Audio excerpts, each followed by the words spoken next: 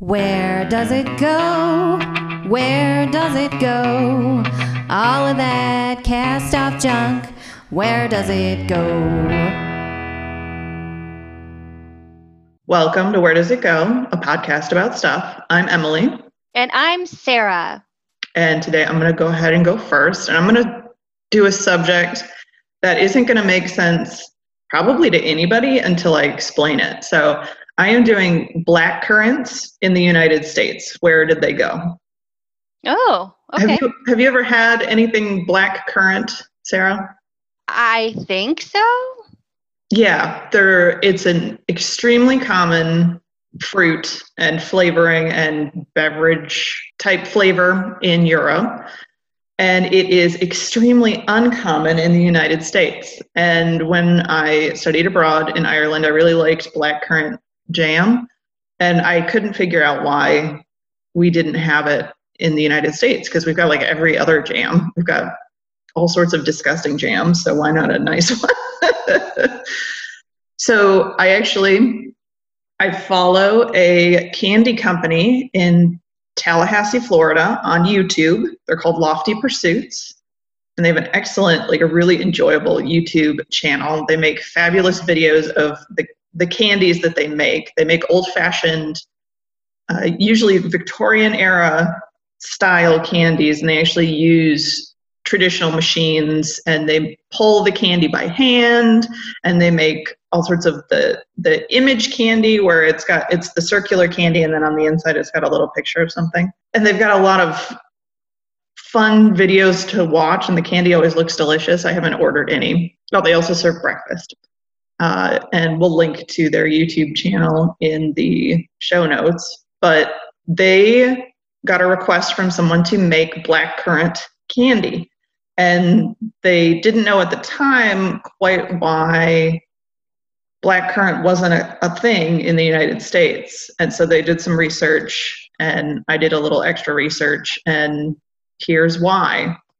So what is a blackcurrant? A blackcurrant is a very common beverage and jam and candy flavor. It's a really popular fruit. It's a little blackish, purplish. It almost looks like a blueberry, honestly, but it's a little darker. And they are native to temperate areas in Europe and Asia. And actually, the purple Skittles in Europe and Australia are blackcurrant flavored. They're grape flavored in the United States.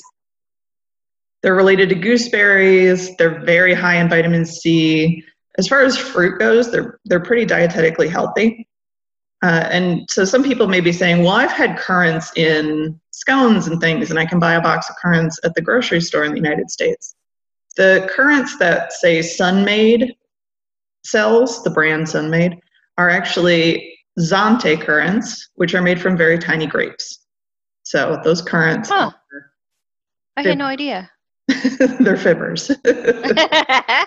There are red currants, black currants. They're actually white currants, which are really beautiful. They're all related to each other. And they were all banned in the United States starting in 1911. Why? They were considered at the time a carrier species for white pine rust. It was thought at the time through botanical knowledge, and I'm saying that because it's not quite accurate, that the disease, the white pine rust, didn't pass from white pine to white pine, but that the blackcurrant was a disease middleman, a vector, if you will. So it would go from white pine to blackcurrant to white pine. And the lumber industry, and I put this in my notes, in their almighty wisdom, decided currants had to go. We could do a whole episode about where did the lumber industry make things go, because they have been movers and shakers in U.S. history in terms of making things illegal. So it became illegal to cultivate currants in the United States, as well as a lot of gooseberries.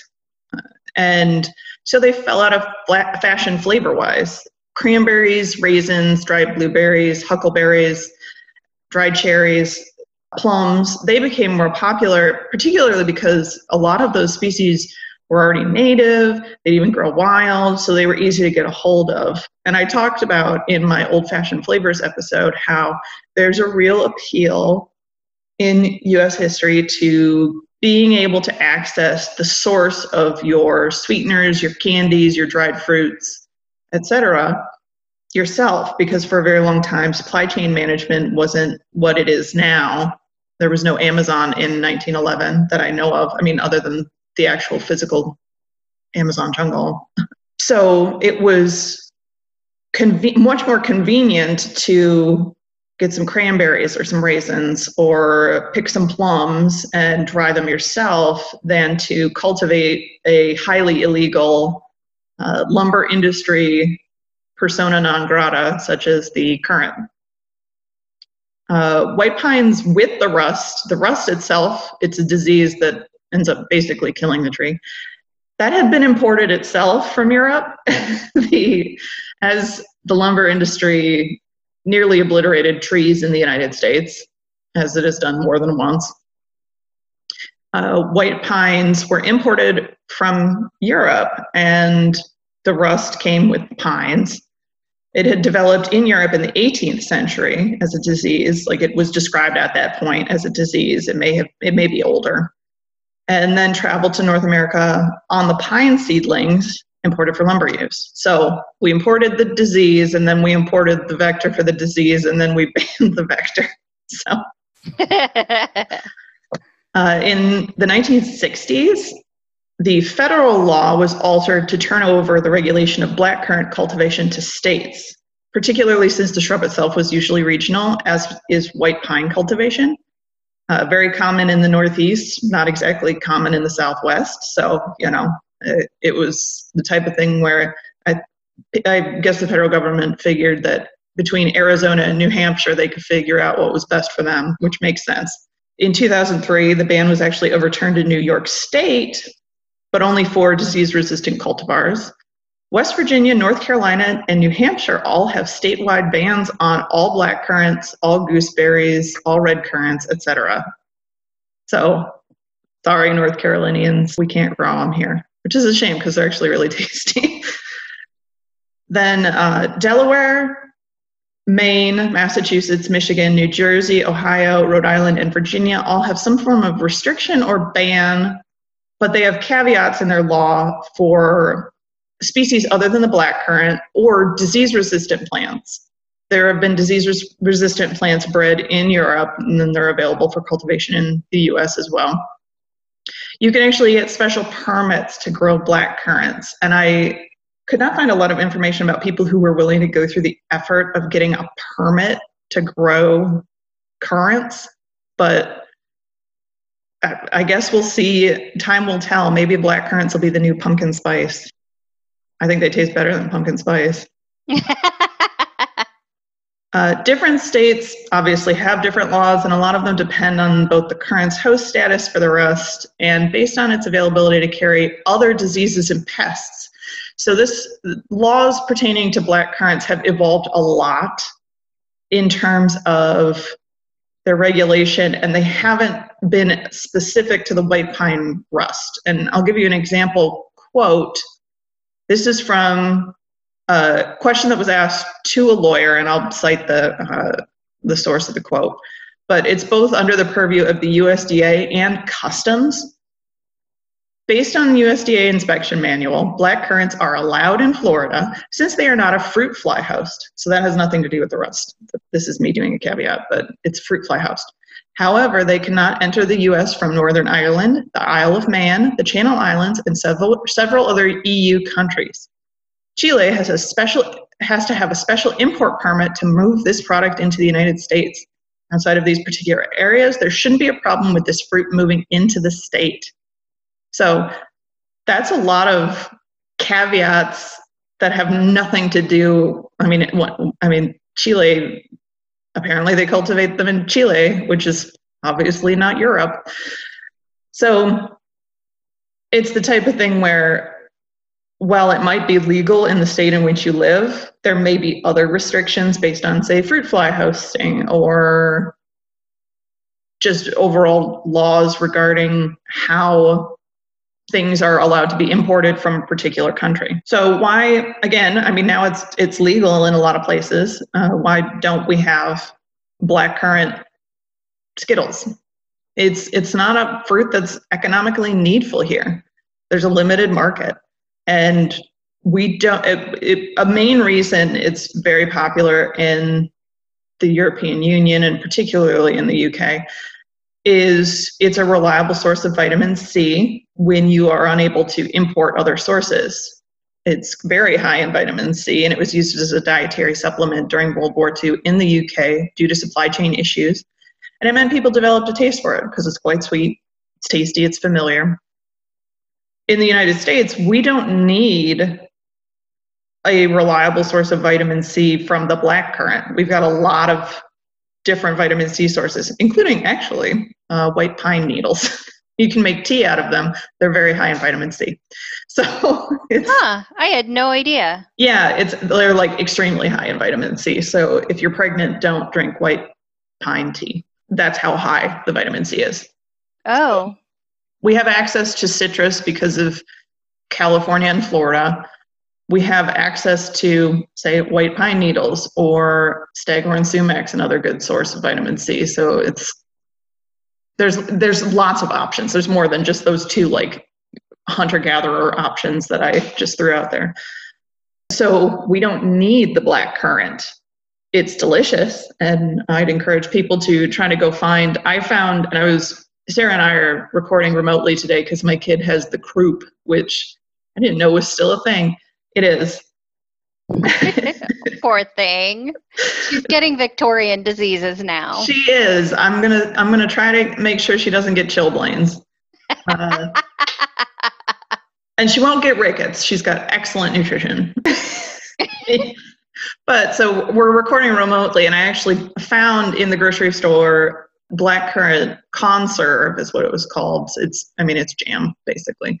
And I was going to bring some to Sarah with digestive biscuits because they're delicious. And so we'll have to do that next time. And then I'll also talk about where ye olde diseases went. So we'll eat fruit, jam, and talk about diseases next time. Nice. But that's where blackcurrants went. They were banned, and they haven't become popular again, primarily because they're not economically needful. They're kind of a niche food. They are used in some alcohol. Some people really like, say, a liqueur, a blackcurrant liqueur. I think creme de cassis, I think that's blackcurrant. I could be wrong. But it's not economically needful, so it hasn't come back yet.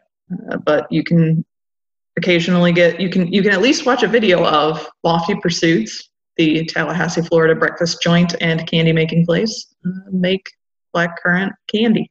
That's cool. So you were mentioning the Victorians, and they used it as a flavoring in candies, right? Mm-hmm. I love Victorians, like just as someone who comes into contact with antiques and stuff in my life. Like, they were delightfully freaky. They were willing to engage with the world in a way that a lot of other eras have not been. Yes, they're just delightfully freaky. Like, some of the stuff that came out of that era is just weird. Like, we just had a Victorian era stroller that came up, and it has the creepy head of a rabbit. So it's got this creepy rabbit head. Ew. And like the rest of it is like a regular stroller. But like, I would have been afraid of this as a kid. Like, it's like this crazy grin on it. Yeah, they're interesting. I just always like all the hair jewelry and stuff that was popular. The Halloween costumes, because yes, like costume balls and Halloween kind of became popular. Yes. In the 19th century, and those were terrifying costumes. Yes, creepy and disturbing. Yep. So for my talk about, I'm going to talk about dreams. Where do dreams go? And I think Emily touched on this in her Where Do Butterflies Go When They Sleep? You kind of talked about REM sleep from what I remember. A tiny bit, yes, I did. But not in depth at all, really. Yeah. And this is about like when you're sleeping dreams. This isn't about like your hopes and dreams and your quarter life crisis and whatever. It's not about those dreams. It's about when you sleep and when you dream. And when we talk about your sleeping dreams, we're talking about the stories our brains tell while we're sleeping. The dreams can occur anytime when you sleep. So I didn't know this. I thought you had to be in REM sleep. You can actually have dreams anytime during your sleep cycle, but they're more vivid and memorable during REM sleep or the rapid eye movement sleep. So we dream multiple times a night, whether we remember it or not. People will tell you, well, I don't remember my dreams. You're still having them, even if you don't remember them. Mm-hmm. There are a lot of different theories as to why we dream, and particularly depending on what brand of belief you ascribe to. But generally, it's agreed upon that the main reasons it's thought that we dream is that it helps us solve life problems and helps us our brain process the life events, emotions, and create memories. So others think that dreams are just nonsensical thoughts and images our brains have to occupy ourselves while we sleep. It's actually thought to be a bit of both, like your brain is kind of piecing patterns of stuff that went together, and that's why people will say, well, I didn't know the solution to this problem. I went to sleep and now I have it. Your brain's actually kind of taking nonsensical images and kind of pushing them together from what we can tell as we've studied dreams. And whether your dreams mean anything personally to you or you think they have a deeper subconscious meaning to other people, all really depends on if you ascribe any like deep meaning to them. There are numerous theories about what certain dream symbols mean, and if you'd like to learn more about that, I suggest the work of Carl Jung, and he really will delve more into that. But if you really think they have deeper subconscious meaning, this is not the subject for today. It's where the dreams go. So the dreams come from what we can tell, different parts of the brain, but the most active parts of our brain that while we dream are the limbic system, the hippocampus, and the amygdala. And these are the memory and emotional centers of the brain that are triggered when we dream. And we've actually done brain imaging on people while they're dreaming, so that's how we know what's going on. And that lends credence to the theory that your brain is telling yourself stories and trying to process emotions that are being brought up during your dreams. The release of all those yummy neurotransmitters are actually suppressed, like norepinephrine, serotonin, and histamine. And so this may be one of the reasons, one of the most common side effects when you dream, when you start taking antidepressants, is that you have extremely vivid dreams. I know I've had that happen to me. I switch meds, and all of a sudden I'm having these crazy, crazy dreams. And I've talked to a lot of people, and they've said that the same has happened to them. So it's happened to me too. Yeah. The part of your brain that is especially active, and this is interesting, is the amygdala. The amygdala is the part of your brain that is associated with the fight or flight response. It's like your animal center. Because it's so active while you dream, we're thinking that it's perhaps your brain's way of helping you deal with what happened during the day and getting ready for threats. So it's your animal brain, and you're like, I don't know, I am dreaming about snakes and I'm going to run away from the snakes, whatever. And we all have to sleep, of course. Sleep is important in numerous processes in our body. It seems kind of dumb that we have to be, asleep for 8 hours a day when we were basically evolved out of the grasslands, but it's really important to a lot of the processes of our body. And people with sleep disturbances or interrupted sleep cycle issues can develop all kinds of nasty things like anxiety, depression, high blood pressure, and memory, and be at a higher risk for dementia issues. So in fact, there are pretty substantial scientific data that all mammals have REM sleep. I thought this was amazing. And I remember you mentioning something about dolphins, and they have minimal REM sleep because their brains don't completely shut off. I think you talked about that. You talked about how one side of their brain is active and the other side is not, so they can kind of look around and make sure no animals are coming to try to eat them. I'm pretty sure I remember that. Yeah, some aquatic mammals have unihemispheric sleep. Mm-hmm. And then don't, or some, if they are like floating while they sleep and they have their blowholes above water, I think they can go into REM sleep. But if they are below water, it's unihemispheric or something like that. Yeah, so they don't drown. I'd have to go listen to what I said. I remember it. I kind of remember this as I was researching this and writing about it. I was like, oh, I remember her mentioning that. Mm-hmm. And so this is interesting. Armadillos and possums have the most active REM cycles of the animals that we've studied. Wow. They have very, very active REM cycles. Since they refuse to speak English, we can't really ask them are you dreaming? What are you dreaming about? But yeah, they have really active REM cycles. So of all the animals we've studied, I thought that was interesting. And studies done on mice have found that animals that have disrupted sleep also have the sleep issues that we have. So it seems to be across the board very important that we have these sleep cycles, no matter what mammal, or in the case of possum, marsupial you are.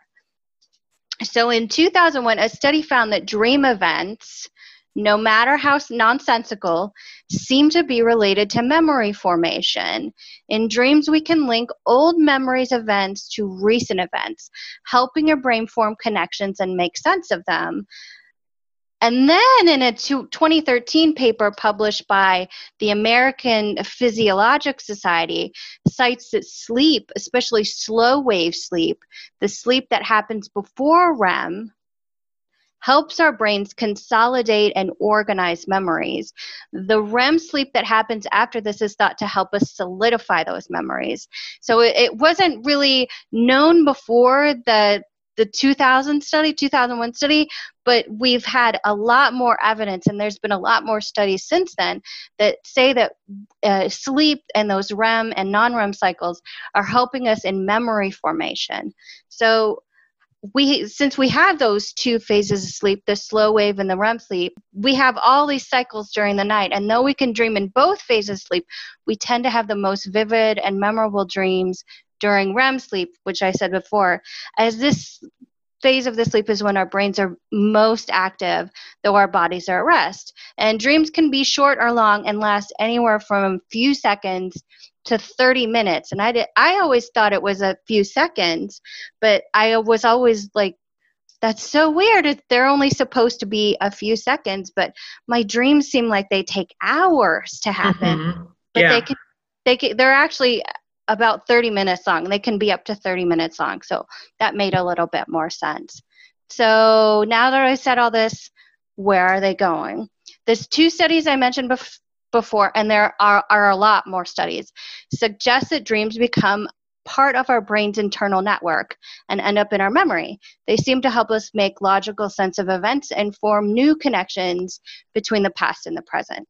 So if you've ever had a recurring dream that you remember having before, it's probably because your brain is trying to link a current event in your life with something that it has learned or remembered, and it's trying to integrate it into your wetware, into your memory. Mm-hmm. So your brain is trying to make all these connections, perform more neural connections between everything, and integrate it into your memory.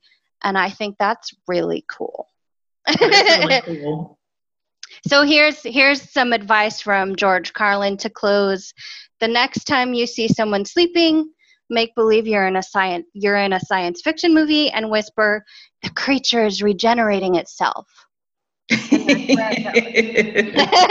You're regenerating. You're making new memories. Your brain is trying to make connections. All right. I think it's cool, and I still want to know what armadillos are dreaming about.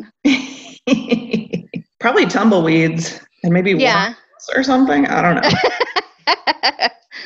Who knows? Don't armadillos carry, what is it?